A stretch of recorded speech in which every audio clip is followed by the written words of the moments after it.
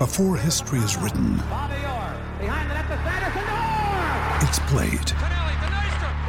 Before it's frozen in time, it's fought one shift at a time. Before it's etched in silver, it's carved in ice. What happens next will last forever. The Stanley Cup Final on ABC and ESPN Plus begins Saturday.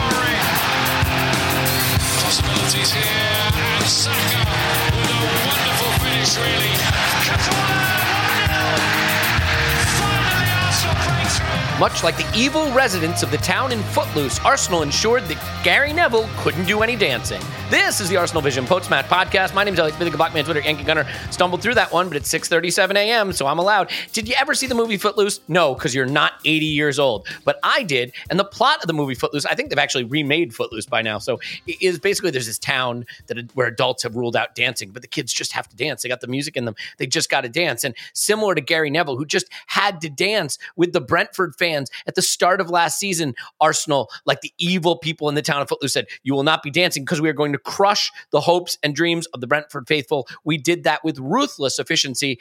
How ruthless? Well, by the end of the game, we were able to bring on a player who is younger than my cats.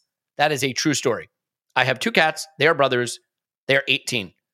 The player we brought on, Nwaneri, 15 years old. We will get to that, but there's so much more to get to. And I just want to say thank you for being here. Sorry we were not able to put the podcast out at the usual time. As you know, there were some things going on in the UK that both timing-wise and other reasons-wise, we were not able to get one out, but we are here for you now. And oh, by the way, there's plenty of time. Look, you listened to the Arscast yesterday. I listened to the Arscast yesterday. So now we can just say what they said, but in our voices. So it's really a win for everybody. And here to do that with me now is Clive. You can find him on Twitter at ClivePFC. Hello, Clive. Hello, Luke. And Phil Costa. You can find him on Twitter at _Phil Costa. Hello, Phil Costa. I was quite mesmerized by that opening, to be fair. It's almost like you're a professional. I mean, honestly, I'm a third of the way through my coffee. So if you thought that was good and fast, I mean, just wait till I make it the 2/3 through the rest of it. The interesting thing, Phil, is that I've gotten a lot of messages recently from people saying, hey, respect your guests, take a breath, say their Twitter handles slowly, say their names slowly so we can understand them. I don't know how to do it. I do yours so fast, I'm not even sure what it is. It is _Phil Costa. Okay, right? That's it? That's it. And if you don't know Clive's yet, it's Clive P. AFC. That's it. But you don't need to know that. You don't need to go to Twitter to get their opinions. You can get their opinions right here. Phil, I'm going to give you dealer's choice since you're the guest, and I'm going to start with you on what I think was a sensational day at Brentford. I think the best way I can sum this up, we've had this weird start to the season. Football's back, and then it wasn't. And now it's not again. And so I think going into the Brentford game, I had that little nervousness, that worry in the back of my mind, like, is this a mirage? This is not a mirage. It is not a mirage. This is who we are this season. Everything we think we were to start the season, we looked all that and more against Brentford. And I think the best example of how that's true is the lineup. Phil, when you saw that there was no Odegaard, that there was no Zinchenko, that Vieira was getting his Premier League debut, and that Tierney was starting, did you have concerns? Did you feel that we would be able to continue to play how we were? What was your reaction to that news and the news of, in particular, Vieira getting the start? To be fair, I kind of made peace with a couple of injuries because that Zinchenko news came out during the week. And we'd kind of seen already that Odegaard maybe was nursed through the United game a bit after picking up that ankle injury. So in my head, I'd kind of made the changes already and made some peace with them. But this is why we have these players. This is why we have the squad. And it's for them to come in and play well and help us to win games when those other players are not available. So It was just kind of another day at the office for me, and I was quite excited, to be fair, because we'd seen glimpses of Fabio Vieira against Zurich. We know what Kieran Tierney's all about, but I thought, it was already a test for the team to go away to Brentford, who, are not pushovers, should we say? They're physical. They like to run the channels. They're strong in the center. And it was just kind of, let's see what we're up against and see what we're made of. And I think that 90 minutes just really filled me with a lot of confidence on top of what has already been a really promising season. Yeah. And the fact is, Brentford not only have the ability to be very pressy, right, to press you, which you could say would be a challenge that we want to see how we handle. They have the ability to hit you on the counter. They did it to United. I mean, 4-0. Let's never, ever forget that they beat United 4-0 to my cackling laughter. I think this is a good challenge to say, can we go away to a team that we should beat, but that can certainly take points off top teams and play our football and be effective in doing it? And we clearly were. And Clive, we saw this right from the start. Within just a few minutes of the start, I think we had our best move of the game. Loads of passes exchanged effortlessly. First time, players having that sort of natural understanding of where they're going to be. It ends with Martinelli turning a pass around the corner to Xhaka in behind. Xhaka's in. He can shoot if he wants to. He gives a pullback to Martinelli. Martinelli loses his footing, doesn't get the shot off. And in old times, you might have said, well, there goes the one good chance we were going to have in the game. That would not prove to be the case here. But I think in that move, we saw everything that we're going to really be talking about throughout this game. The spacing, the understanding between players, the scintillating form of one Granit Xhaka, and just our ability to play our way through a Brentford team that didn't have any answer for our passing game. Yeah, I thought it was when you start a game, you sort of you want to send a message out. And normally the sort of message you want to be aggressive, you want to get some territory. And then once you got your territory, you want to try to control possession. And every team tries to say, we're going to impose our game on you. Every coach says the same thing, right? So how did we do it? Well, we just pass them off the pitch straight away. We go long into their corner, and then we go from there and we get the ball, we pass off the pitch, then we need to get it back. We pass it again. We shift positions. And to me, when I've already rewatched it again, and I will taking Paul's role while he's jetting off. Yeah. Well, I was so excited to rewatch it because I thought it'd be really, really exciting. I'll be honest with you, it was just clinical. It wasn't exciting. It was just really, really clinical. And if you like your patterns and you like football, that level of detail, you're going to love it, right? But I thought we psychologically crushed them with how we played. We made them think about themselves by keeping the ball so effortlessly. As a group, as a unit, everybody hungry for the ball, everybody moving it, turning on it, turning in, turning out, lots of lovely turning circles on the pitch, and people really knowing where everyone is. And I tell you now, when you're the opposition and you see that, you look up and you think, crikey, they're better than us. And you stand still. So everyone's criticising Brentford for being passive today.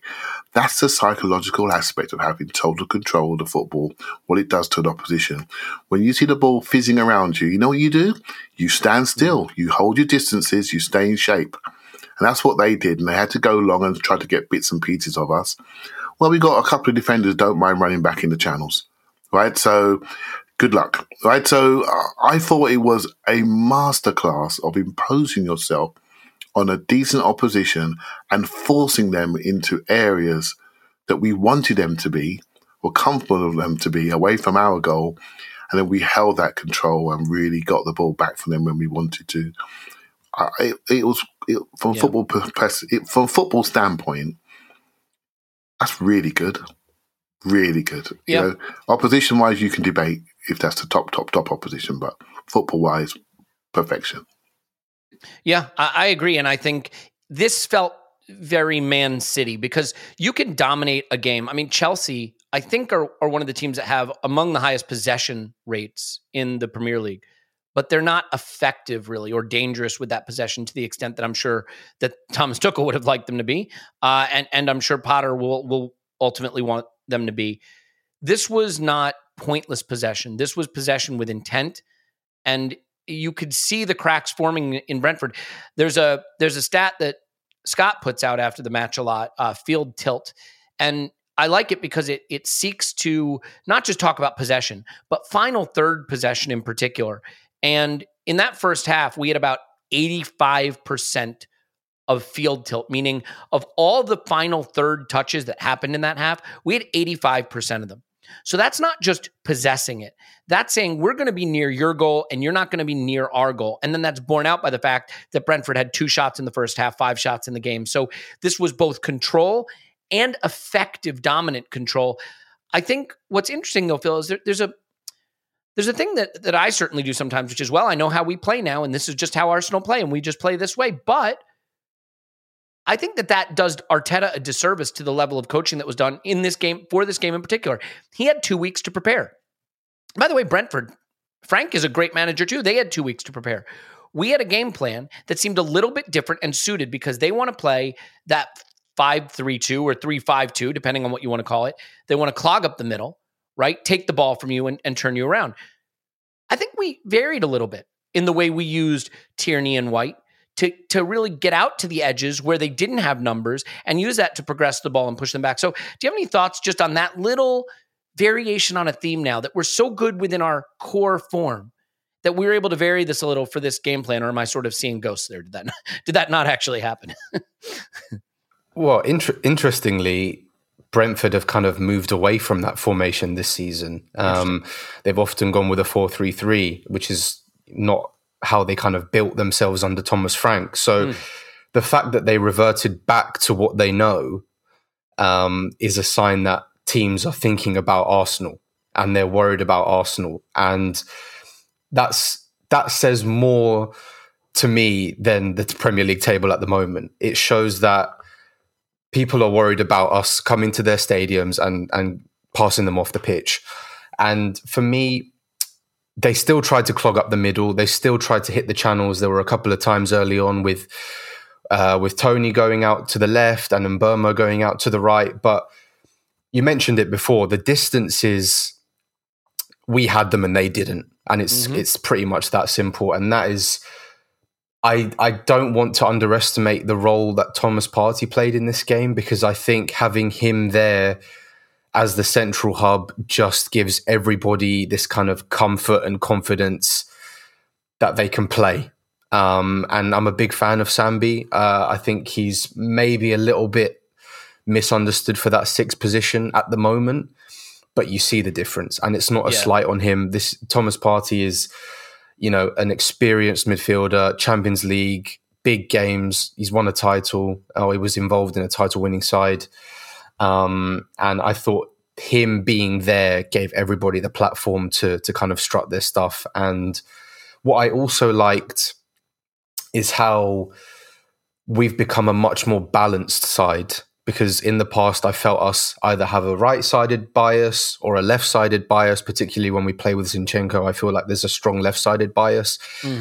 And for me, this game, it was kind of illustrated perfectly how we have Ben White and Saka involved. We have Kieran Tierney and Martinelli involved. And it just makes us more unpredictable, more threatening from all over. Fabio Vieira coming into the side, knitting things nicely in a kind of free role. And I just think, this was a game for pass maps. This was a game for distances, knowing your role. And it's really, really good. And you can see what Arteta is putting into these players, because it's we've said it a lot already this year, but automatisms, you see them week on week, you really see it. And it's a pleasure to watch, and chapeau to the coaching staff. Yeah, and Thomas Frank, by the way, full of praise for Arsenal in his post-match comments. And this is not a coach that I think you just dismiss. He had a lot of comments. Obviously, he was purring about Saliba. You've probably seen those videos going around on social media talking about how he's going to be a regular French international defender, purring about Martinelli and Saka and the improvement they've made, and just about the system in general. And I think the plaudits are deserved, because we just, what word came to mind for me is competent. We're just a very competent professional side now. And what I mean by that is, like, we don't concede silly set piece goals. We don't waste set piece opportunities with like a short corner that then gets just kicked for a goal kick, over the bar or something. We don't foul a player and then switch off on the restart and get found out. Like we have a professionalism about the way we go about what we're doing. The players not only know where they're going to be and fill their spots. I mean, no one better than Granit Xhaka in terms of, on one end of the pitch, he's taking a through ball from Martinelli into the 6-yard box. On the other end of the pitch, he's making the final challenge to stop a potential dangerous chance. And the players all seem to be buying into that ethic. I think it's a beautiful thing. And just to show you how brilliant the computer-like brain of Clive Palmer is when it comes to analyzing football, on the instant reaction, Clive made an observation just that popped right into his head from watching the game. And then Scott actually used that observation as a basis stat for his by the numbers column because it was so spot on. And your point, Clive, was just the interchange of the forwards, of Saka, of Jesus, of Vieira, of Martinelli. And Scott dove into the data, and the most touches was Jesus with 59. And the fewest touches was Martinelli with 50, right? Between all four of those players, there was only 9 touches of difference. Sometimes you'll see a game where like Martinelli has 70 and Saka has 20, or the center forward hardly has any, or the center forward's dropping deep and has 70 touches, but the wingers don't have any. Clive, in this game, all of the forward players were involved in a similar way. And you talk about exactly what you want as a coach. It's very hard to defend a team that can go to any area of their forward line and find success. And we did that all game long. Almost any area of the pitch, actually. I mean, I was a sort of player when I played, you had to hide me when you had the ball because I didn't want it. I was more the guy that wanted to get it back, right? You're not hiding anybody. You're a difficult man to hide, Clive. I have a hard time seeing that. You didn't want me on the ball with lots of time to think, right? But these players all want the ball. They all show for the ball. Mm-hmm. And for me, it was quite clear to me there was more rotation going on. And maybe because I was looking at Vieira and how he'd be played, and I thought he was a little bit quiet. And I saw him standing outside. I've always wanted to see Saka in the 10. I thought, oh, he's in the 10. Great. He's in the 10 to see what he can do. And he started to penetrate. Then he flipped back out to the outside. Then Jesus went left. Martinelli went centre forward. I'm looking at this thing. I'm thinking, hold on.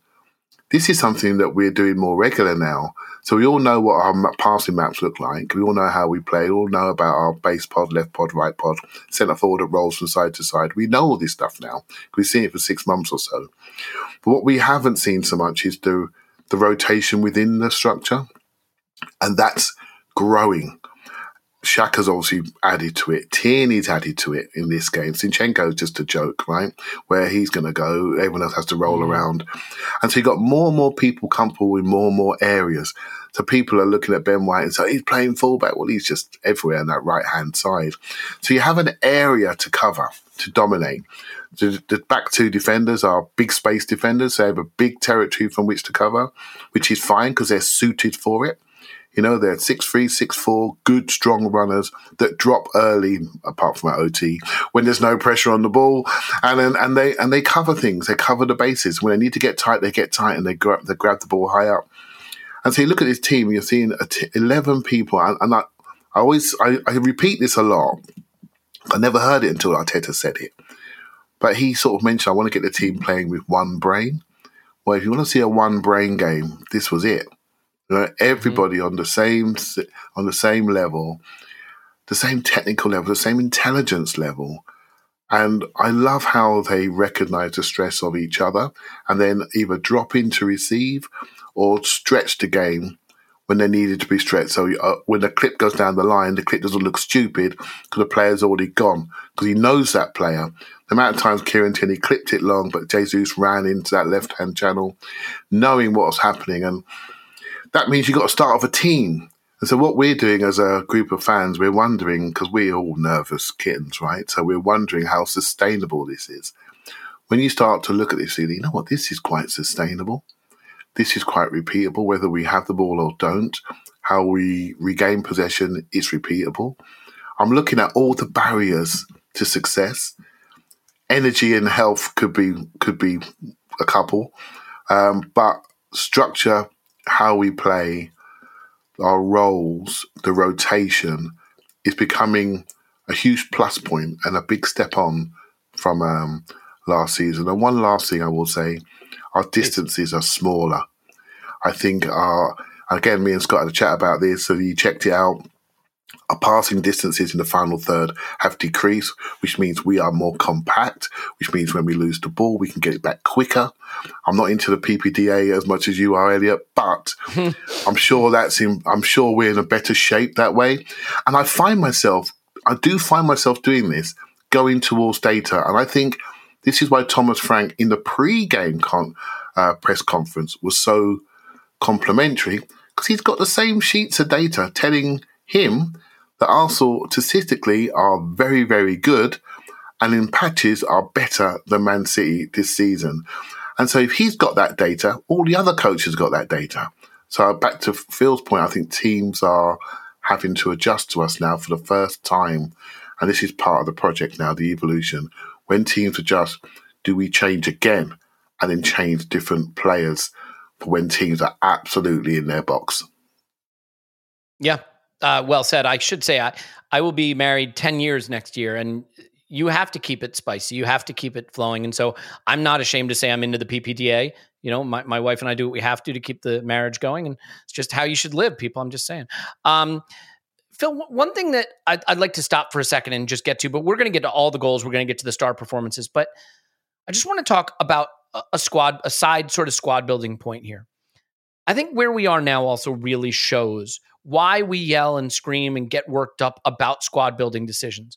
Because on this day, when the starting left back wasn't available, we weren't saying, should we move Saka to wing back or should we move Xhaka to left back? We brought in the guy who had previously been the starter at left back and is quite good himself and starred. On a day when maybe the star of our season last season at sometimes, our right back, wasn't picked, we have a player who can start there, who's keeping him out of the squad, who was expensively acquired last summer, oh, by the way.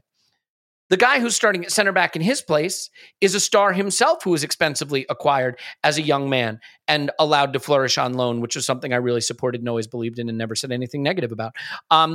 When maybe one of the players of the season in the Premier League, Martin Odegaard, is unavailable, a guy we expensively acquired who someday wants to say to Martin Odegaard, you better watch your back, buddy, I'm coming for your place, steps in. And the reason I bring this up is, for a long time, we talked ourselves into the idea that, well, Pablo Mari's a fine buy. He's cheap. He can be a backup. Cedric was free. He can be a backup. Willian was free. Oh, he's a big wage, but you know what? He's there to just add. And now you see what smart squad building decisions do. What do? They allow you to look like the same team when you take out key players, because your backups aren't backups. They're the guys who used to be starters, or they're the guys who were coming for the starters and saying, I can take your place. They're not El Neni, they're not Cedric, they're, you know, with all the goodwill in the world to those players, they're not Pablo Mari, they're not Willian. So are we starting to really see why those decisions had to be moved away from and now bearing fruit from having made better decisions on a day when our left back, our right back, our number 10, you know, are all players who, and our center back to some extent, are all players who wouldn't have necessarily been considered starters in those positions just a few weeks back or a few months back? I mean, aside from the obvious wage bill concerns and age curve concerns, the whole point of building with young players is that they are, one, competitive and two, malleable. And those players that you listed before, they're just, you know, I don't want to generalize because we've seen, you know, firsthand with Granit Xhaka this season that older players can add things to their game, but that's often the exception, not the rule. And for me, you know, it's why I don't understand the player wars within the Arsenal fan base, because you need a good squad and that doesn't stop at 11. If you want to be one of the best squads in Europe, competing for things, European trophies, league titles, you need 15, 16, 17 good players. And I don't understand, and I understand Twitter is a very ridiculous echo chamber at times with, you know, a lot of crazy opinions. But I don't understand why every 2 weeks there's a referendum on a player. Like Smith Rowe, he's injured. We should have accepted the money from Villa. Tierney, we're moving past him. You know, we need to get him gone. We need these players, and that's the whole point of having them there so they can come in and perform. Fabio Vieira, he was a £30 million signing. Yeah.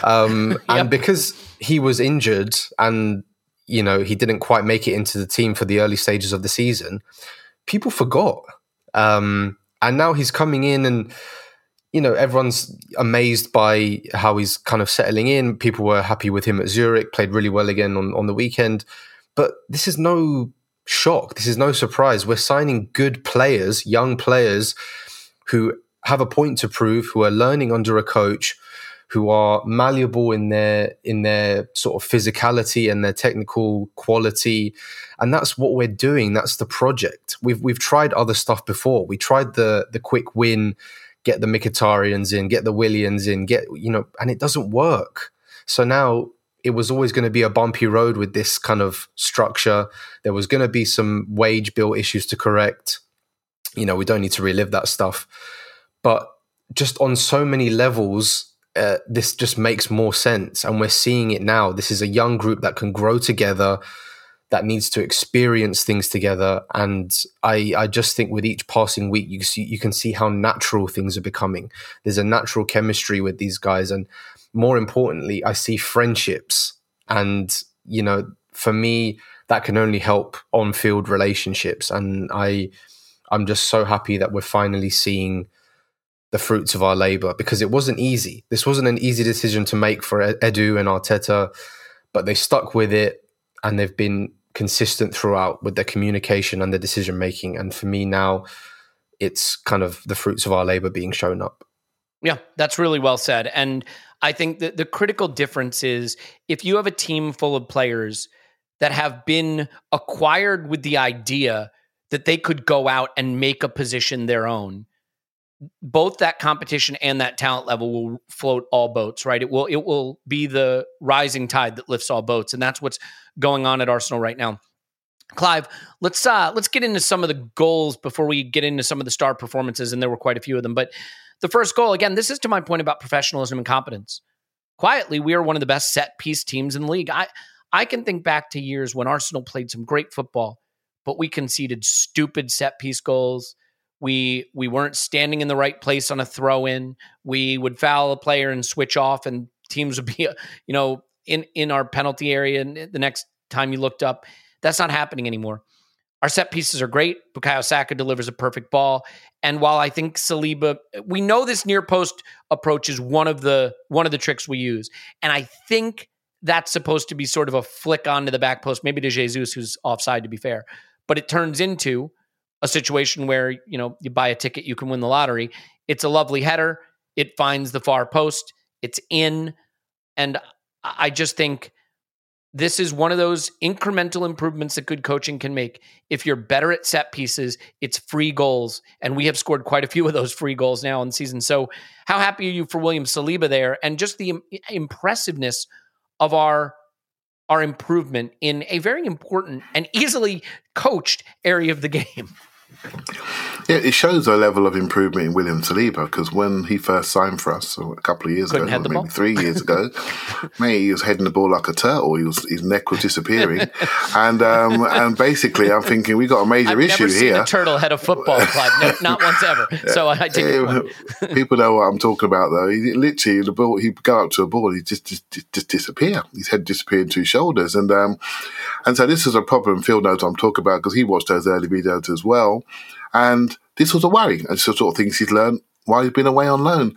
When he first came in on the early season set pieces, I'm looking at him thinking, what are they going to do with him? They chucked him on the goalkeeper to block out the light on occasions, but they weren't having him attacking the first contact. That means he's grown in that aspect, right? So you're always looking for first contact in the box or second contact. But so are the opposition, by the way. And some of our defending set pieces I thought was superb in this game. Going for the first contact, but the second ball sharpness, in particular for Martinelli and Kieran Tierney, was excellent. Right, so and again, they're good at that too. So yeah, they're so sharp. They're so sharp, and it is if you do lose the first ball, you need people not sleeping, thinking, "Well, I'm not involved in this. We're going to win it." You need people thinking, "Worst case scenario, we haven't going to win it. I need to be sharp on my toes to either block or help it on second phase." Right, so. Mm-hmm. When I look at this, it's all great, right? We all know the first goals are so important. If you get them from a set piece, I call them free goals. If you get a set piece free goal, great, you're off and running, you can hold the story of the game. But for me, it's just a measure of how prepared we look. So as a fan, we can look at the patterns and think, is that coached or is it not? Is it instinct? We can debate that, right? We can debate if we want to. But you can't debate the level of practice required to get set pieces that accurate and people know what they're doing. And so you can use that as a measure to say, this team is prepared. So again, as a fan, we want to see very basic fundamental things. We want to look like we're prepared. We want to look like we know what we're doing against a certain opposition. Generally, we want to see us work a little bit harder than the other opposition. We generally want to see that. And we don't mind seeing goals go in the net. We're quite basic, really. You know what I mean? And really, the other stuff that we get into is a little bit deeper. But let's be honest, without those fundamentals, without you winning your duels, your contests, working people either with the ball or without it, and looking prepared, like you understand where to stand versus a certain opposition, you understand what you want to do, you can impose your game on people. That's the game. The ability to repeat it consistently is the challenge. The ability to repeat it when you have people out is another challenge. And we're overcoming this alongside one other aspect I want to say, and I think it was huge in this game. And there's one thing I really wanted to see this season, but it wasn't difficult to pinpoint it really. We got the youngest team in the league last year. We looked like the youngest team in the league when it came to the crunch last season. But we looked more mature very, very quickly in this game.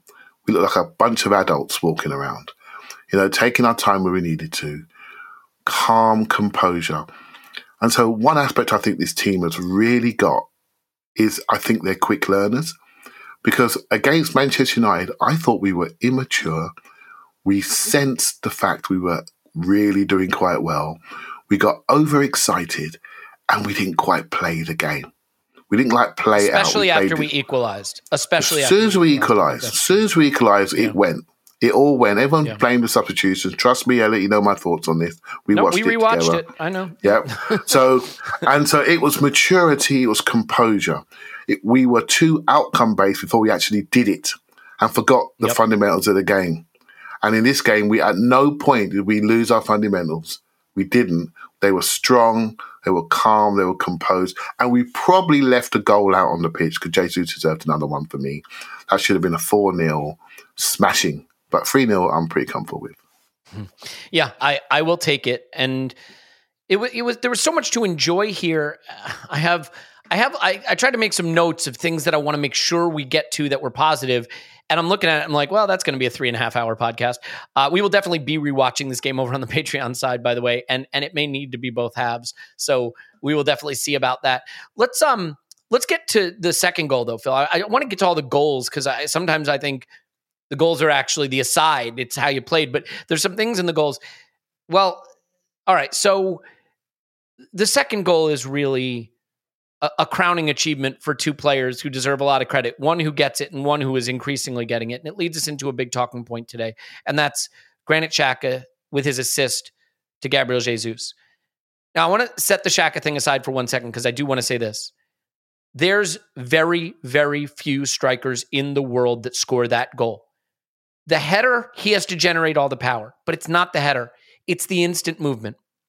To be willing to gamble on that pass, finding that position, finding the space in front of the keeper and behind the defenders, to be able to instantly accelerate and get there. When that ball is released, he's not moving. He's onside.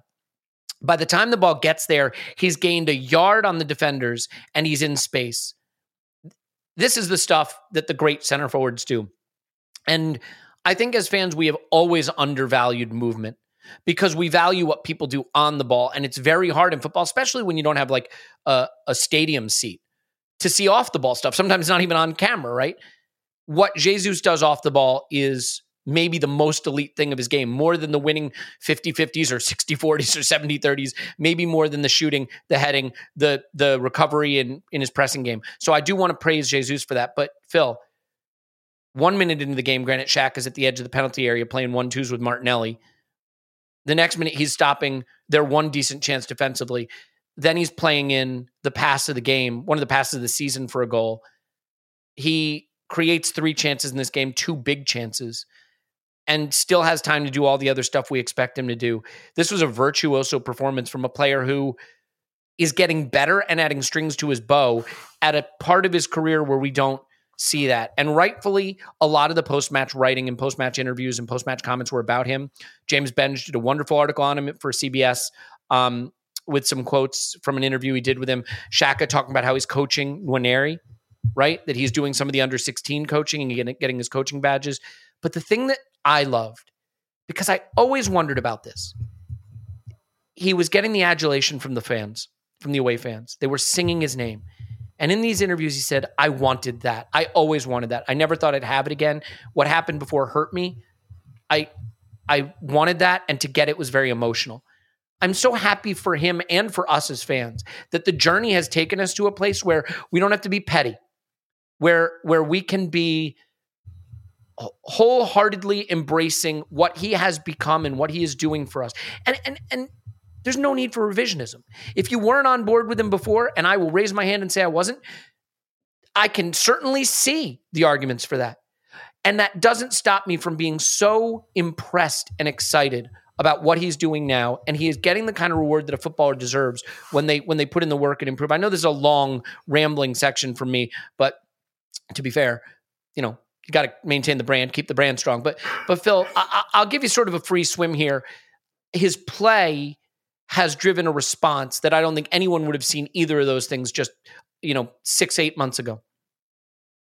Yeah, I think he's been incredible this season, and I think he's probably been one of our better players for the last year, if not a bit longer. Mm-hmm. I think what he's managed to do, and it's been subtle. I don't think it's been one drastic change. I just think he's showing what a complete footballer he is now. And for me, the issue with Xhaka was never his kind of attitude or his professionalism. The issue for me with Xhaka was his response to stress. And too often in the latter stages under Arsene Wenger, throughout most of the time under Unai Emery, this was a team without structure, without character, without stability. And that is the exact environment that Granit Xhaka does not thrive in. That's a good point. And I think you see now we have a settled squad. Everyone's on board. There doesn't seem to be any egos. This is a very selfless, hardworking team. And it's just the exact opposite to what he's had to work in previously. And I think what happened that day at Crystal Palace, I was actually against Crystal Palace. I was actually there in the stadium. And you could feel the kind of toxicity. And it wasn't just that incident. It was what had been happening for the last few years, just bubbling up into that single moment. And it would have been very easy. I mean, we've spoken about this before. It would have been very easy for him to just jet off to Berlin, Hertha Berlin in that January. I don't want any of this. I'm done. But for me, Xhaka has always been an open book. I think he's always been willing to speak to fans. He's always been willing to explain himself. Yeah. He's never been shy to take responsibility. And I think slowly fans have come to appreciate that. He never hides. There was some time where he maybe didn't want the armband for obvious reasons, but I never see him hide on a football pitch or in the media or, on the training ground. We saw it in the Amazon documentary. He's very present, vocal, and he cares about a lot about this club. And for me, a lot of people had drawn a line under that situation, that day, that moment. But that recognition, you could see what it meant to him in what he said. It was emotional. Yeah. And he was emotional, and I think he deserves it because Martin Odegaard is the technical captain, the technical leader of this team. But for me, Xhaka is the captain of Arsenal Football Club. Yep. Even though he doesn't wear the armband. And I think that moment at the end of the game, well, he did on Sunday, yes. But for me, that moment of the fans singing his name in adulation, in recognition, I think it was just a moment between two parties, one that just shows the general direction of travel, the positivity, the feeling around this club that everybody has kind of bought into. And I really think he deserves it because he's been excellent. I really did not see this in his game. We're seeing scanning. We're seeing passes with the right foot. We're seeing runs into the opposition box. It's just incredible what he's managed to do in such a short space of time, like you said, in this moment of his career. And I think it's just, it's obviously what he's done personally, but it's also a bigger symbol of what's happening around us and the football club. Yeah, I totally agree. And, to win over the away fans is something, right? Because and I don't want to stereotype or generalize a whole group of fans, of which I'm not a part, so I'm going to do that now. But like, the away fans will tell you if they're mad at you. You know what I mean? The away fans have not been shy about voicing harsh opinions. When you win them over, you know, that I think that's a real accomplishment as well. They're not a soft touch, and he's deserved it. And this is the thing, because I want to speak to people that feel conflicted. Don't feel conflicted. Like, if you had a positive opinion about Xhaka the whole way through, great. If you didn't, also great. Like, this is one of the things I've never understood in football. There's this idea of like, you know, well, if you didn't like him before, you can't like him now. Yes, you can. Yeah, you can. If you thought the player was flawed or problematic or had issues or didn't like what happened in the past, you're entitled to that. Just as you're entitled to celebrate and recognize the work he's put in, the commitment he's shown, the quality he's improved, and the contribution he's making.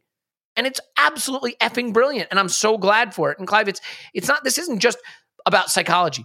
See, Xhaka, I think, is an interesting guy. His football brain is exceptional, but his football emotions sometimes get the better of him, right? He picks up a silly yellow card in this game, to be fair. I mean, now some might say not silly. Maybe he was stopping a counter. We don't know. Hard to see from a TV camera. We would need Tim to tell us. But there are moments in this game that impress me more than the mentality. It's the 1-2 he plays with Martinelli in the box. How about this one? The ball comes to him at the top of the box, and he's on the stretch. He collects it and still has the time to stab it with the same foot. I think it's his right foot collect, right foot stab through to Gabriel Jesus for a big chance one-on-one with the keeper. That edge of the box, 1-2. I mean, we talked all summer, left 8 is a space we can still go up a level. And maybe it is. Oh, by the way, the guy's 30. He's not going to be at this level forever. But he has made that position a non-talking point through his performances. And so maybe even more than mentality and emotion, what's really important here is quality. And Arteta has found a way to get his football brain to be the focus rather than his football emotions. And I think that has made a big difference on the pitch for us, Clive. Yeah, so I think, for me, I think he's a coach's dream. And because of that, he's suffered because of it. Because I think some coaches have asked him to do things, maybe too many things, that has really got him to a point of stress, Phil. Do you know what I mean? And he's looked like a stressed footballer because he's been asked to do too many things. I've called him Red Adair before. He had too many fires to put out. Too many fires to put out that his body can't deal with. And funny enough, since Thomas Partey's rolled into the midfield and he's putting out his fires in his own way, Granit Xhaka's role could change. And remember when Partey first came in, I think Partey had 50 touches first game. I think Granit had about 90. And we're thinking, this ain't going to work. Mm-hmm. This is not going to work. It's far more even now. And his role has changed. He's now got different things to think about. His responsibilities have changed. And at the weekend, I mean, it's Partey's first game back. But towards around the hour mark, he started to lag. And who was getting back in the box to clear out things? It's Granit Xhaka, right? Yep. And that's when the substitute gets warmed up because his Partey is coming up because he's reached his limit. But who recognised it? Xhaka recognised it. He is a coach's dream.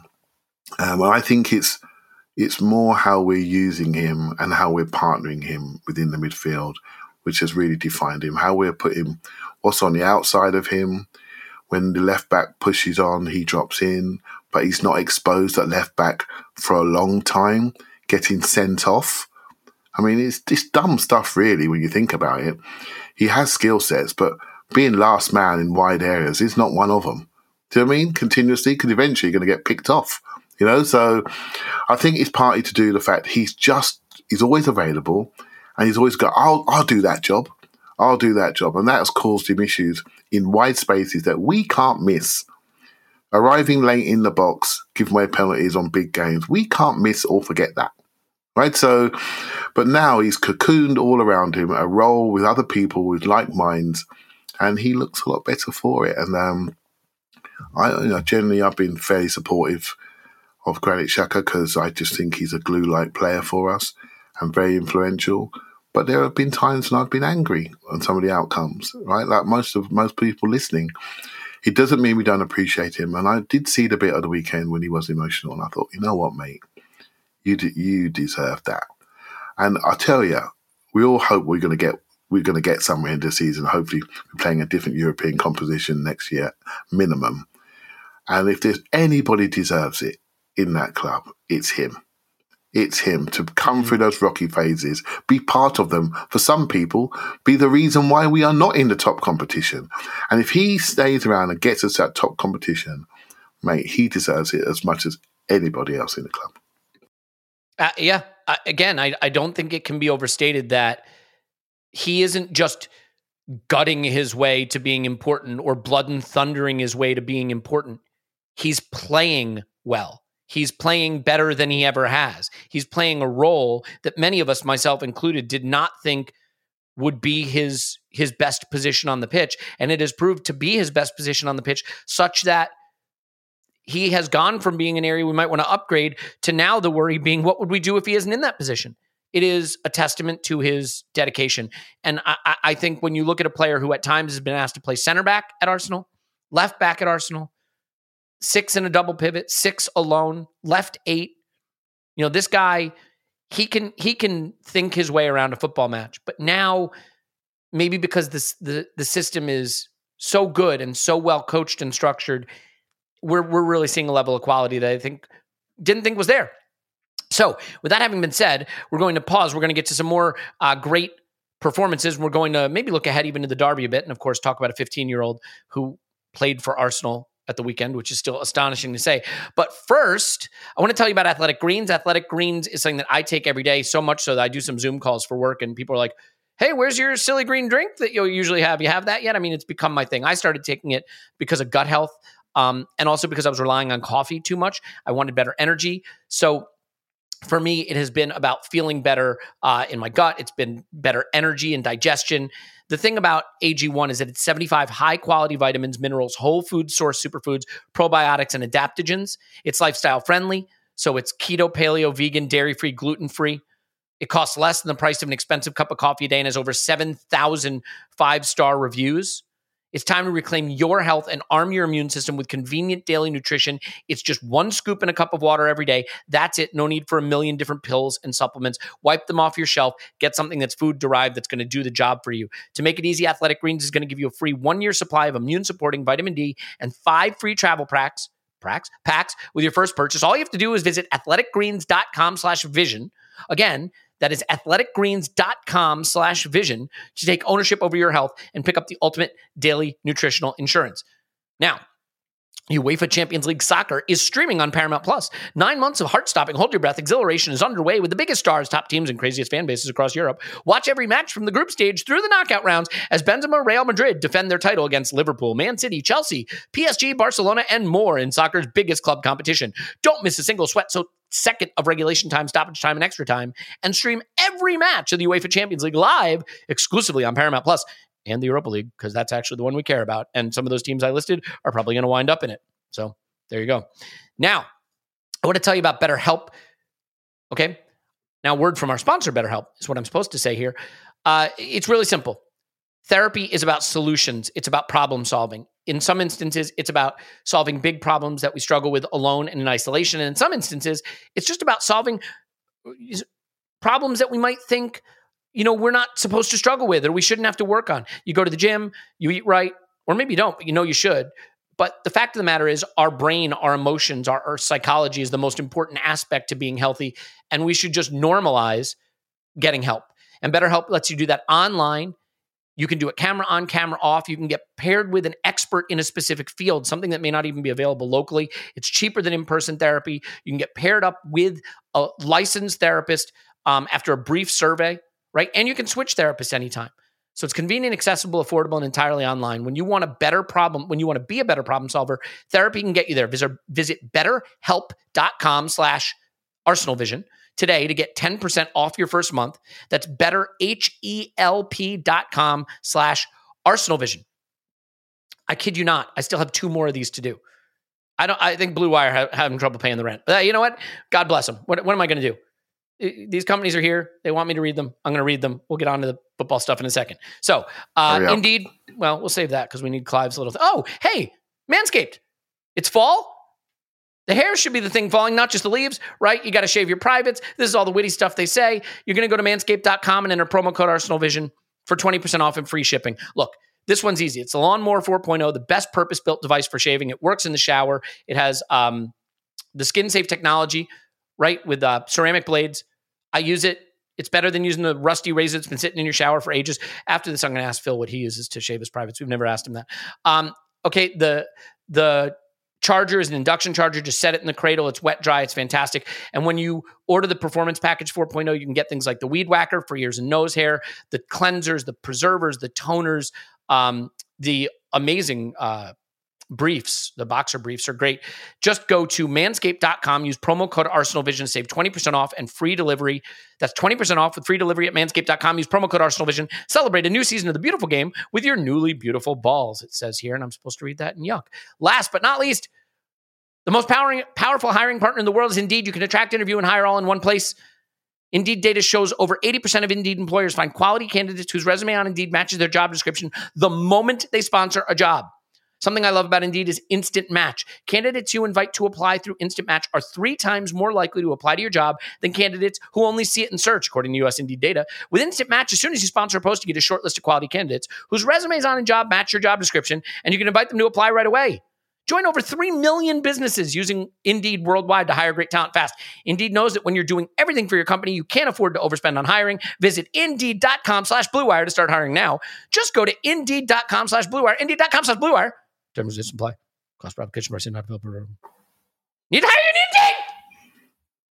Clive, is that enough of that? Indeed. Nailed it. Oh boy. Whew. Hey, did I ever mention we do ad-free versions on the Patreon?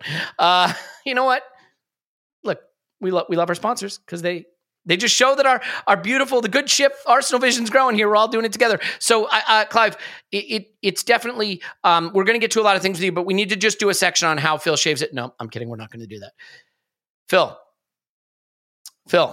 Yes. This guy, William Saliba, he is good at the football. The Vieira goal is a beauty. It's a beauty, and I'm so happy for him, and I'm so happy for him so that his best friend Martinelli could celebrate him. It doesn't happen without the silkiest little touch, turn, ball progression moment from Saliba at the back. He wasn't just playing passes in this game. He was bobbing and weaving. He was going shoulder to shoulder with Ivan Toney like it was nothing.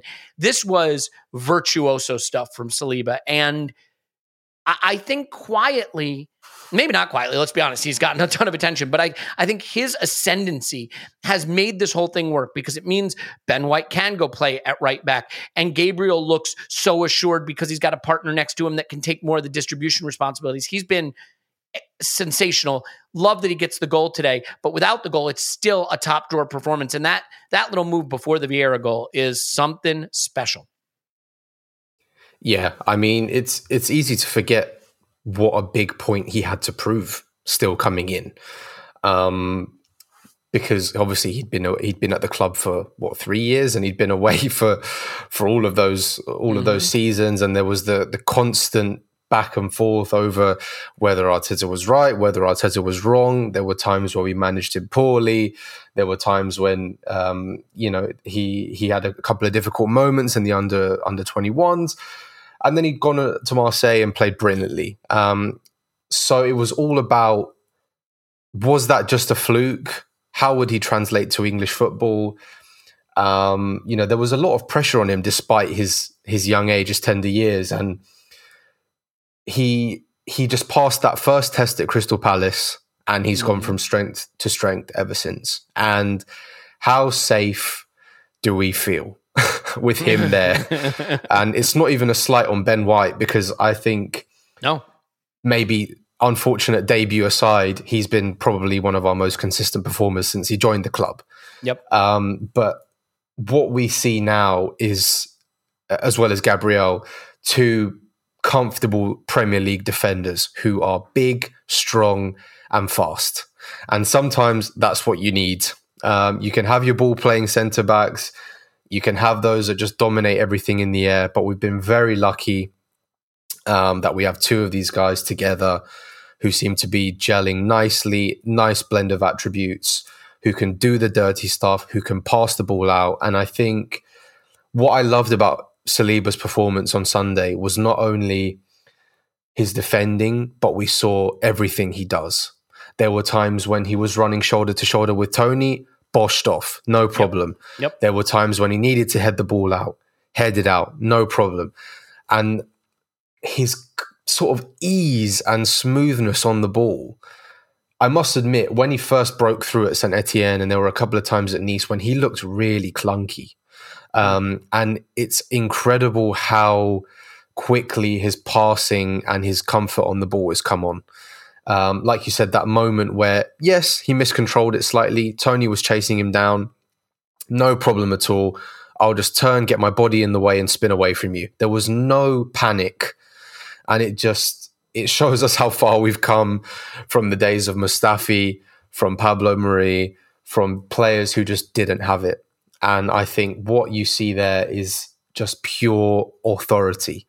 And I'm so pleased for him, because this season could have easily been a referendum on how, it could have been side to side, the Saliba side, the Arteta side, but he's put it all to bed. He's scored a couple of excellent goals, and we're just seeing how rounded his game is now. And for me, this trajectory is scary.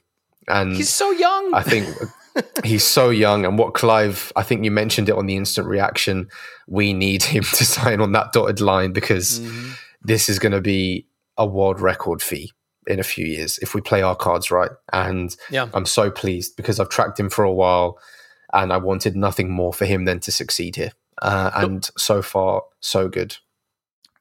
I mean, he's going to make the fee we paid for him look like a pittance when this is all said. Well, assuming we get him to sign on the contract, sign on the dotted line. The thing that's crazy is this is a guy who stepped into the blood and thunder and pace and power of the Premier League, and he's passing at 90%. And he's not passing back to Aaron Ramsdale. His number one pass partner in this game was Thomas Partey. He's sidestepping players and passing it forward into the midfield with pace and intention. His other one was Ben White. I mean, I was nervous because I was sort of like, you know what, this season, one of two things are going to happen. Saliba's going to be good, and the Ben White Saliba wars will be all over again, and people be calling for White to be dropped, or Saliba will be bad, and it'll be all over again. Well, we got the 100 percentile outcome of Saliba being generationally excellent and Ben White looking like one of the best right backs in the league. It's just crazy how well this has worked out. And I mean, it's not happenstance. What happens when you have a lot of talent and good coaching? And I mean, Clive, that does lead me to the fact that I think the fullbacks in this game were both excellent. I think Kieran Tierney has come in for some criticism, some of which may be deserved, but a lot of which is over the top. And Ben White is keeping Tomiyasu out of the side right now, and I think rightfully so. And there's no stress or drama about this, by the way, right? If Zinchenko or Tomiyasu start, there's no drama or stress about that either.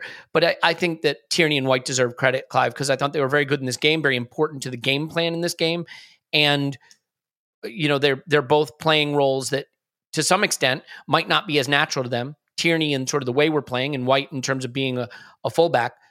I know it's nominally a fullback the way we play, but I thought they were both excellent in this game.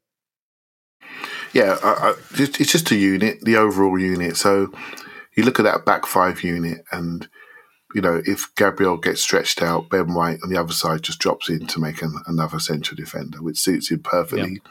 If Ben White has to be on the exterior on the right hand side, he can do it.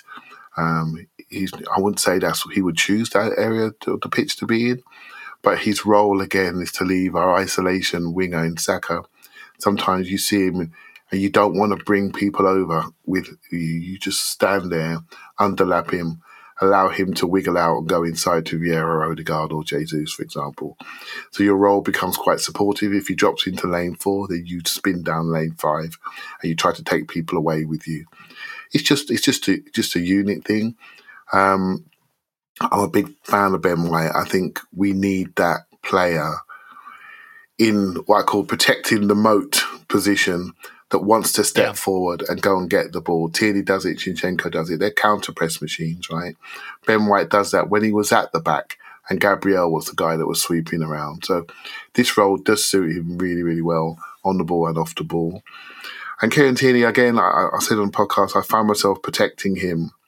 But then again, I protected Pablo Mari in the past. So once they've signed, let's see why we signed them, right? But Kieran Tierney's a £25 million cash payment down, bang. There you go. He's not an idiot. He's captain his country. All of a sudden, Zinchenko comes in and we're trying to rubbish him. What are we doing? It's September the 20th, right? We're going to need it. We're going to need him. Back to the player wars thing that Phil alluded to earlier on, right? What are we doing? Look at what he does. Look at how he can be integrated.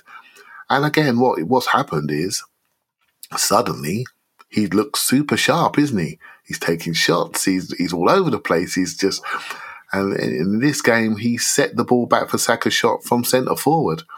So that means, you telling me he's not bought into what's happening? He's laying the ball off on the penalty spot? But it's just incredible. And so he's part of this. So back to Xhaka again. Why can't we learn to rotate? Why can't we learn to play in different parts of the pitch?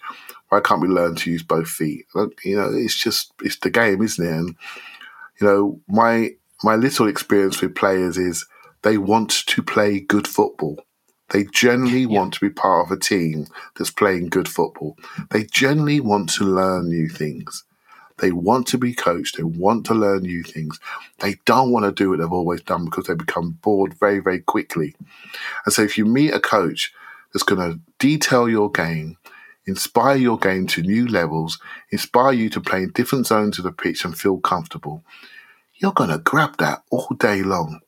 If you want to stand there and be a left back and run up and down the line, well, he's done that all his career. He was a left winger when he was young and hooked crosses in. Now he's part of the show, right? Now Ben White's part of the show. Now Granit Xhaka's part of the show. And they're all doing things that we weren't accustomed to maybe even 3 months ago. So we're learning alongside the players, right? So we have to adjust how we judge people.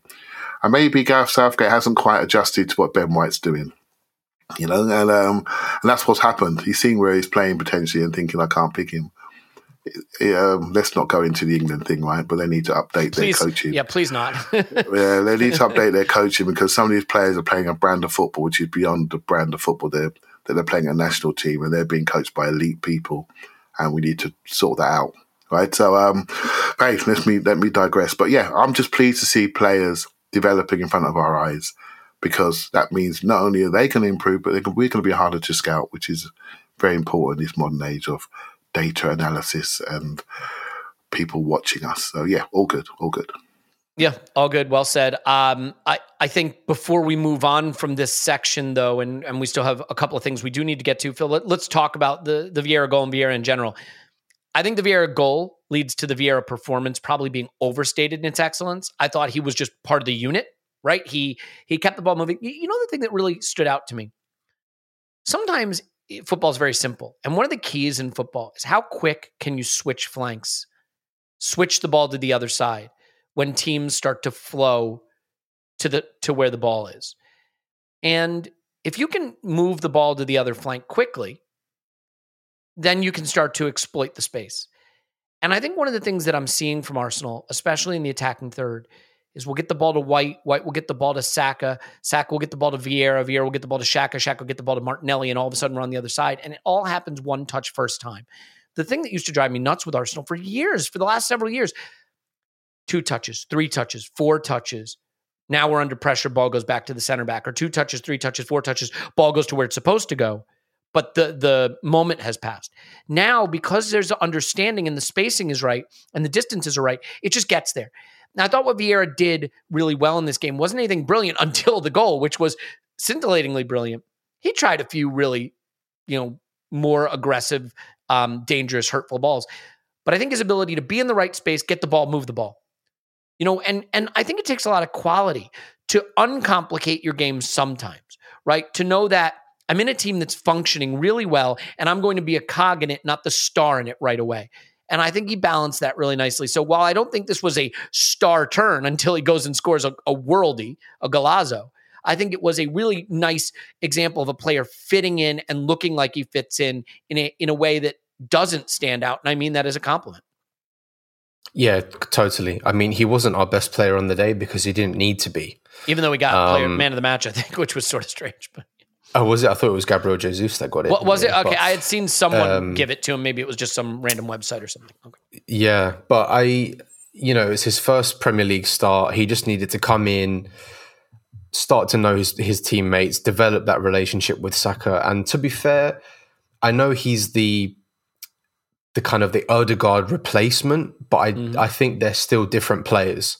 I think Fabio Vieira is much more daring and decisive in the final third, whereas Ødegaard's much more of a playmaker. He sets the tempo. I think Fabio Vieira has much more to his game in those moments, whether it's a final ball or striking at goal. And I think we have a nice kind of medium there because he's still tidy.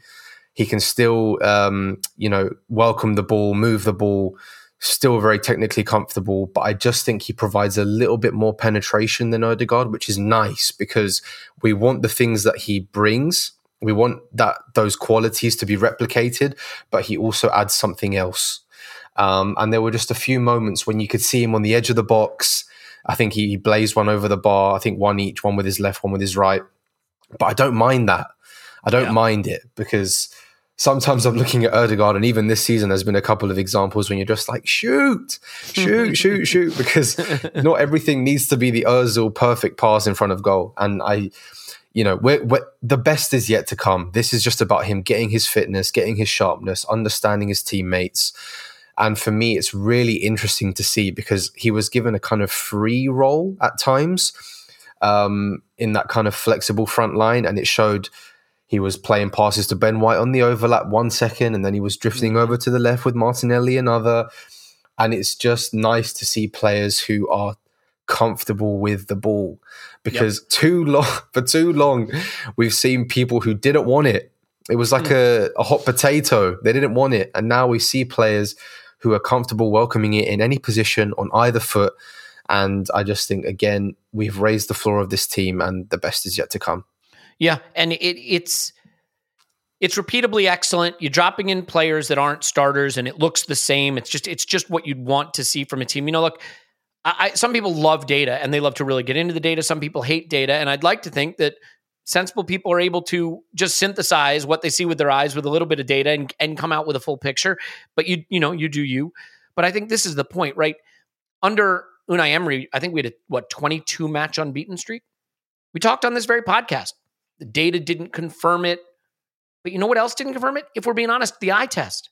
We knew. You watched the football. You didn't need the data to tell you we were getting by. But it was there.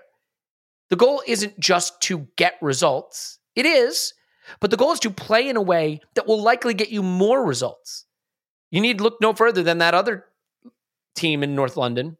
I know it's hard to remember that there is one. And the way they're playing, and ask yourself, can that sustainably get points? We'll find out. But I look at the way we're playing and I say, if you keep playing this kind of football, more often than not, you'll get the reward. We didn't get the reward against United. Okay, that's going to happen. But we played the way I want us to play. We go play that game again, we'll probably win that game again most of the time. So I love seeing us not only play football that's repeatably good. That was one of the things. We've all gone through the period where we watch Arsenal. It's about to be kickoff, you guys. And you're like, what are we going to see today? No idea. And then an Arsenal comes out of the gate that's just dreadful. And you're like, who is this? What is this? Wake up. Now Arsenal comes out and plays and you're like, yep, that's Arsenal. That's what we do. That's how we look. It is such a nice thing. Clive, one of the side benefits of being 3-0 up is that we got to bring on some subs. And one of the subs we got to bring on, first of all, we should give Marquinhos a little love here. Before we get into Nwaneri, I am convinced that what Gabriel Jesus did was commit a foul so that the 15-year-old could get on. God forbid the 15-year-old stands on the touchline, the game ebbs away, and he doesn't get to come on. Everybody knew. I knew it. I thought that's what he's doing. Let's foul this kid. I'm going to get off. The 15-year-old's going to get on. This is going to be a beautiful moment. All the referee has to do is go along with it. But he doesn't go along with it. He gives him a yellow. It's 4 now. Riding a little bit of he's on the razor's edge now for missing a game.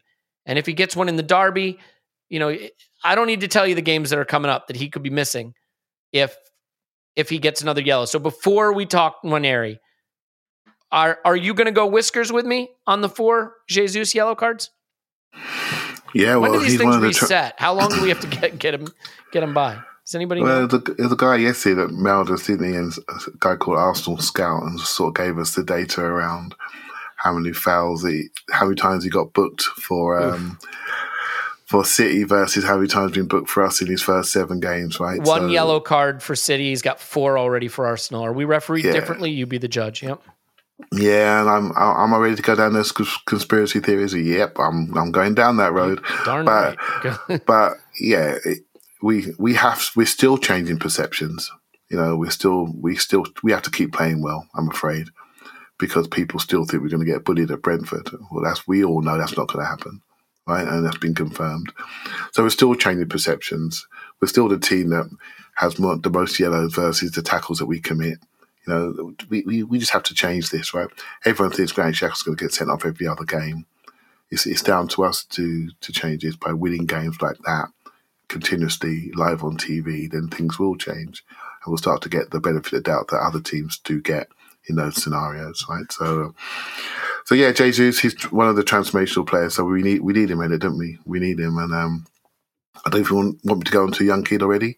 Do you want to go straight on? Yeah, to sure. that? I'll just say this: I think we got to get 19 games according to Phil before this resets. So just looking at our fixtures, he's got to get through the Spurs game without a yellow. Then he gets to play the home game against Liverpool, which we desperately need him for that. So we got to get him through the derby.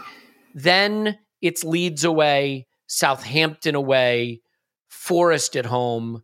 So, and then Chelsea away before the EFL Cup. So what I would say is, if he's going to get one, he can get it in the City game. In the Liverpool game and miss Leeds away if he has to. He can get it in the Leeds game, miss Southampton away. He can't get it in the derby.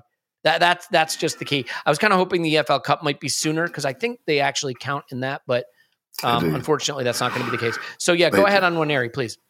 Yeah, well, you know what? I'm not worried about it.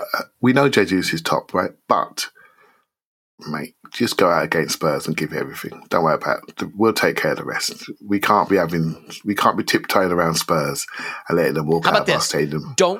When he scores his hat trick, don't get a yellow for taking your shirt off. Can we agree on that? Yeah, we can agree on that. But let's not tippy-toe around them lot. We got a job to do there. That's point one. Mm-hmm. And with the young lad, so when he's kicked off, I said on the instant reaction, there's a few people that mentioned him to me, and I sort of just thought another young player. Didn't really look into it too much. Thought, yeah, another young player looks all right. The Hale End documentary was on the other day. I didn't even quite see him on there. I saw other people on there. I didn't see him on there, if I'm honest with you. But some people I respect sort of said, Clive, watch out for him. Watch out for him. I thought, okay, I'll start to watch out for him. So onto YouTube. Suddenly he's in the squad. I'm thinking, bloody hell, they were right about this guy. But I'm thinking, you know what? We've got a few injuries. They're bringing up Lino Soso, by the way, is a good player. A really good player. And Marquinhos, who I think we could be sleeping on, because I think he's going to be absolutely excellent. You know, and I'm thinking this kid's literally come along to carry the oranges. He's in the squad, gets a number, and then he comes on. And so one part of me thinking, I got a couple of angles on this, Elliot. You could think it was slightly disrespectful if you're a Brentford fan to bring on a kid, right? There's that angle. The second angle is that's a fantastic message to the academy, all the players that are within it.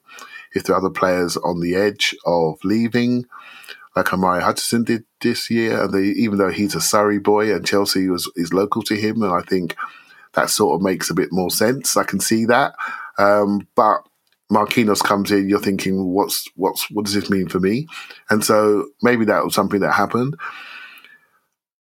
But there are other talents in that academy and that are exceptional. And if this is a message to them, well, what a great message that is.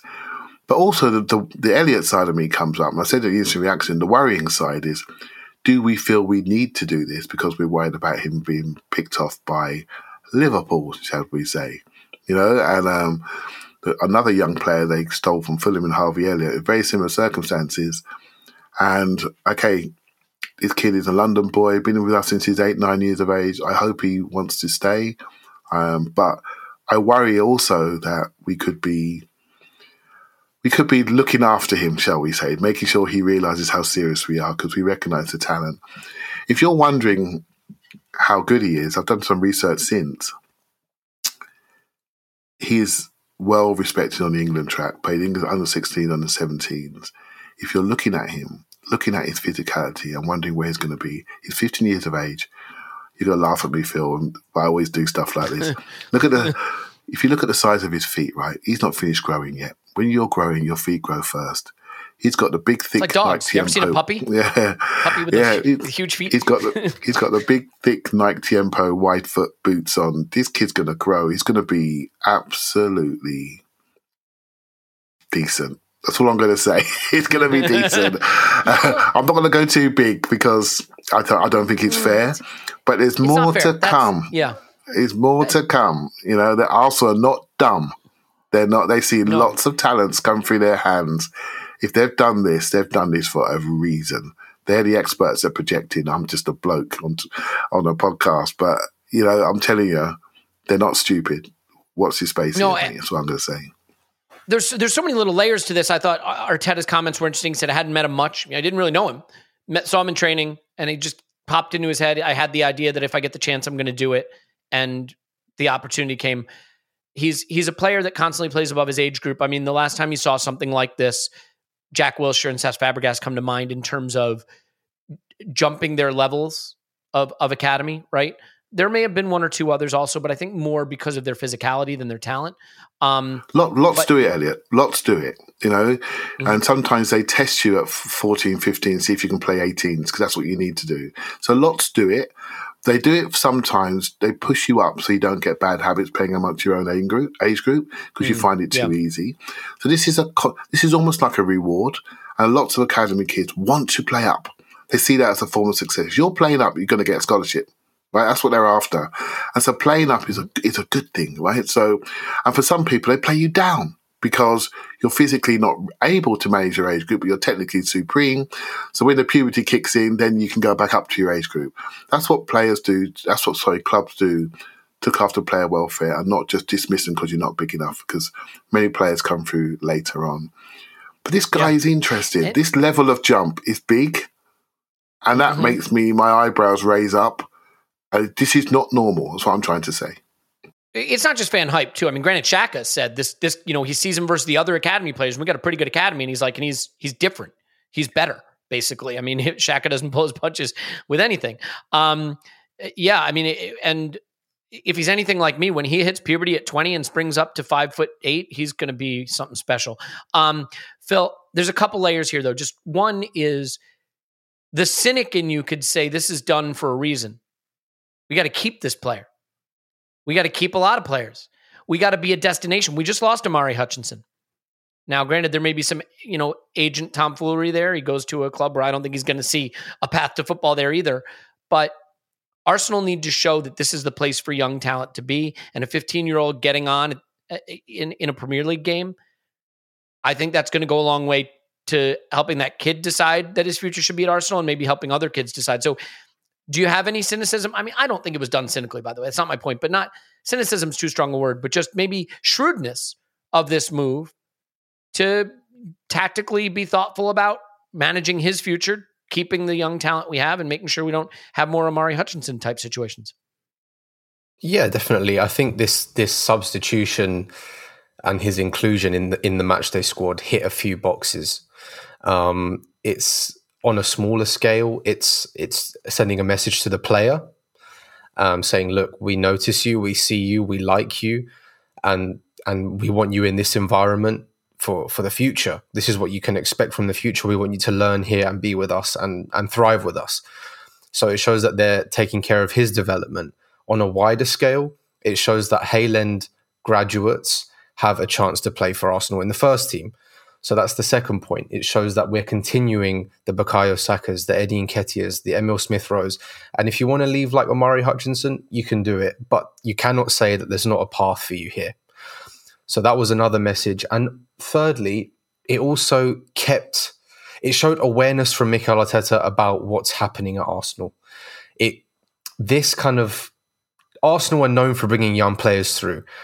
And the good feeling, the mood around the club, the general direction that fans now understand, this substitution was just another little pointer to say, look, let's keep the feel-good factor going. we're playing well, and yet we still have time to bring on a 15-year-old. And for me, I think Clive made a good point. I think what is telling about his talent is the ability to jump.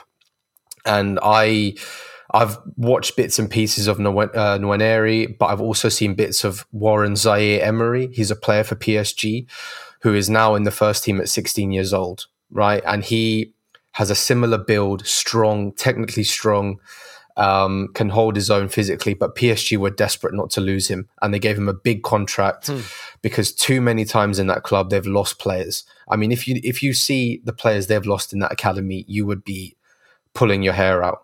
So I think it's just another reminder to the player that we are watching, to Hale End, that there's opportunities for you here, and in general, we understand the talent. There's opportunities for you here, and we know that Arsenal are strong on youth tradition, so I understand what the fans want, what the club wants. And I just think in that little substitution, in that little match day inclusion, Arteta hit a lot of boxes, and I think it shows a manager who's very aware of what he's doing at the moment. Well said. Last thing, we're not going to get too deep into it because there's going to be time to get deep into it. The derby is next. Clive, I somehow have a set of Twitter mentions that are full of Spurs fans. I wouldn't wish it on my worst enemy. It's as fun as it sounds. But look, they're unbeaten. They have attacking talent that can get them out of a lot of trouble. I watched them play, as dumb as that may sound. I don't see it with them. I don't see something that can accrue. I mean, do I think they can finish top 4 playing the way they do? Yeah, of course they do. They did last season. I think they can again. I think there's a ceiling on that style of football. I think it is an interesting contrast to styles, though, because we're going to go try to be Arsenal. We're going to try to push them back. We're going to try to have all the ball in the final third. They're going to let us do that. We know they're going to let us do that because they've done it all season. They're not going to have any of the ball. I mean, this could be a 70% possession derby. This could be a 70% final third possession derby. But what they can do going the other direction is unique. And I'm wondering how you view that, because if we win this game playing the way we play, I think it is a referendum on the fact that our way of playing is the right way. If we don't win this game playing the way we play, there's going to be a lot of people chirping about, oh, you can have all of the ball, but it's about scoring the goals and winning. And I really hope that the good football wins the day, because it deserves to, you know? Yeah, do you want to go? I've been thinking about Spurs already. So Spurs have got a few of their issues. They're not sure whether to play a 2 or 3 in midfield and play 2 strikers, because they're getting dominated in midfield. That's why they're playing deeper. It's been hidden by the fact that they score goals on occasions, shall we say, and they got a couple of good goal scorers. I think Kulusevski has been a major plus to them. I wanted him with us, actually, and I think that was a miss. And so, good player. Richardson has come in. He's quite lively. I'm not sure he fits, but he forced Son to the sideline. Son came on, hat-trick, thank you very much. They don't like Emerson Royale. They want him gone. But I think Doherty can't get in, and Jeff Spence I don't think Conte likes. And so Emerson's playing every minute of every game, so I know where I'd be going. I'd be going straight at him. And hopefully they play a flat 2 in midfield, a couple of wardrobes that they normally do, and we can take them over. I think I've been worried about Spurs, not because I worry about them losing a game to them. I'm worried about them because I think this season is different. And let me just think this one through with you guys on live and direct, really. I think it's a unique year with the World Cup, and teams who are functional, that don't put much effort into accumulating points, may have a chance this year to do more.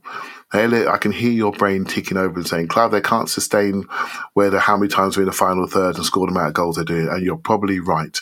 But functional teams that have a base level, that when we're going to be playing every 3 or 4 days, in a year when Liverpool are losing themselves a little bit, in a year where Man City look fantastic, but their squad is smaller than ours, a couple of key injuries, they could soon rock around. That boring, functional team that plays all their automatic movements in a back 5, nicking their 1-0s, don't dismiss it, mate. Don't dismiss it. This year's completely different.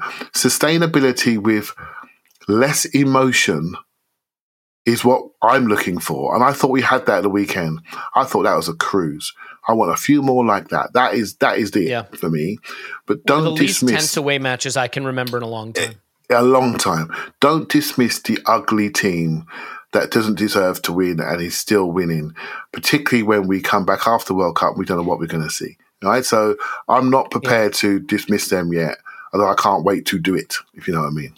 Yeah, and I guess the counter to that I would just say is that their football is dependent on really elite, let's call it elite. I hate to do it, but it is really elite forward talent taking advantage of the moments they generate. Their XG difference, right? Expected goals for versus expected goals against is very respectable, actually. But it's a fourth place expected goal difference. Our expected goal difference is a title expected goal difference or thereabouts. So what I'm saying is, I'm not saying they're bad. They're playing a level of football that I think can and probably will get them fourth place again. The question is, can we be better than that? Does our style of football have a higher ceiling? And I think the frustrating thing about Spurs is Spurs are going to win big games because the big teams that really take it to them, that really push resources into their defensive third, are going to get turned around and scored on by their really elite counterattacking talent. I just think they're going to have too many days where they don't get the 1-0, they get the 0-0, or they get the 1-1. Because a team that concedes that much defensive third possession and has that little attacking third possession is going to have days where it doesn't happen for them, where their elite talent doesn't make the difference. So I'm not dismissing their top 4 bid. I'm dismissing anything beyond that. But we'll see. We'll see how it plays out. I do think also they are so dependent on 2 players in particular that if they were to be without either of those 2 players, I think for any stretch of time, I don't know that this house of cards can stay up, but we'll see. Clive? Now you got me thinking about Spurs, right? So they've got issues with Romero playing at the back. I mean, he's an injury issue. Lloris is an injury issue. I'm not a fan of Davies. He's getting away with it. Perisic is 86, right? Can deliver a good ball, but eventually people are going to... There are issues for them all over the pitch, right? But they're still up there by doing very, very little and not playing well. And so, Elliot, I know you've taught me a lot about data and how to interpret it. And I'm hoping for once you are absolutely right on this one. They have some decent data too, though. Just to be clear, they're, from an expected goal standpoint, they look okay. I do think, to your point, though, they're weak. I don't think they're particularly strong defensively. I'd be curious when a good team, a.k.a. us, sits in their defensive third for 70% of the game. Does it look savvy and smart? We're just playing counterattacking? Or does it look like a team waiting to get battered? And I obviously have my preference. Let's leave it there. Actually, no, not fair to Phil. Phil, I can't do a whole Derby section. Not like at least have a word. You want to have a final word on the contrasting styles? Because I think the narrative, the people that love narrative, are going to be desperate after that game to be able to say, "Oh, Arsenal talk about their pretty football, but it's effective football that matters." I don't particularly think Spurs play effective football, and I'm really hopeful that the better football I think we play gets rewarded for that. Well, this is no surprise to anyone that's watched Antonio Conte's teams before. I mean, when he won the league at Chelsea, it was just Cesc Fabregas putting balls over the top to Diego Costa. That was it. And some magic from Eden Hazard in between. Then at Inter, it was them trying to get the ball to Romelu Lukaku and Lautaro Martinez as much as possible. He just puts the structure around his best players and lets them do their thing, which is not dumb. Yeah. Obviously it's not dumb, because in Harry Kane, Heung-min Son, maybe Kulusevski's following them slightly. They've got like that hat trick that Son scores on the weekend. How many Premier League players can do that with both feet? Not many. Not many. And Erling Haaland would do it from the halfway line, but that's about it. Well, that's from the 6-yard line, I think, not from the halfway line. But they know what their strengths are and they lean into it, which at the end of the day is simple coaching, but it's done well. And I agree with Clive. They've got issues and we can get at them. And it's nice because I feel comfortable enough in what we've done to expect us to go there and impose ourselves without being stupid like we were last time. Having Rob Holding defending acres of space. Now we've got William Saliba there and Ben White there. They can run. Cedric and Rob Holding, we had them there last time. They can't run. It's not difficult. And I just feel a lot more comfortable in what we've got to be able to go there and get a result. Last year, we were down to the bare bones with players that we didn't want playing, and you could see the collapse coming from a mile away. This year, I don't see it. Yes, we had some difficult moments at Old Trafford with some naive defending in big spaces, but hopefully they'll learn from that. Their two danger men are the ones that need to be stopped. Let's stop them. I think we also get a little luck with the fact that Gabriel Jesus isn't going off with Brazil. Martinelli not going off with Brazil. Gabriel Magalhaes, we'll have a few players staying. Ben White. Okay. Yeah, Ben White, exactly. So time for Arteta to prepare on the training ground. Let's leave it there. Phil's on Twitter at _Phil Costa. Thank you, Phil. Thank you very much. Clive's on Twitter at ClivePFC. Thank you, Clive. Thank you very much. It's like deja vu. My name's Elliot Smith. You can block me on Twitter, Yankee Gunner.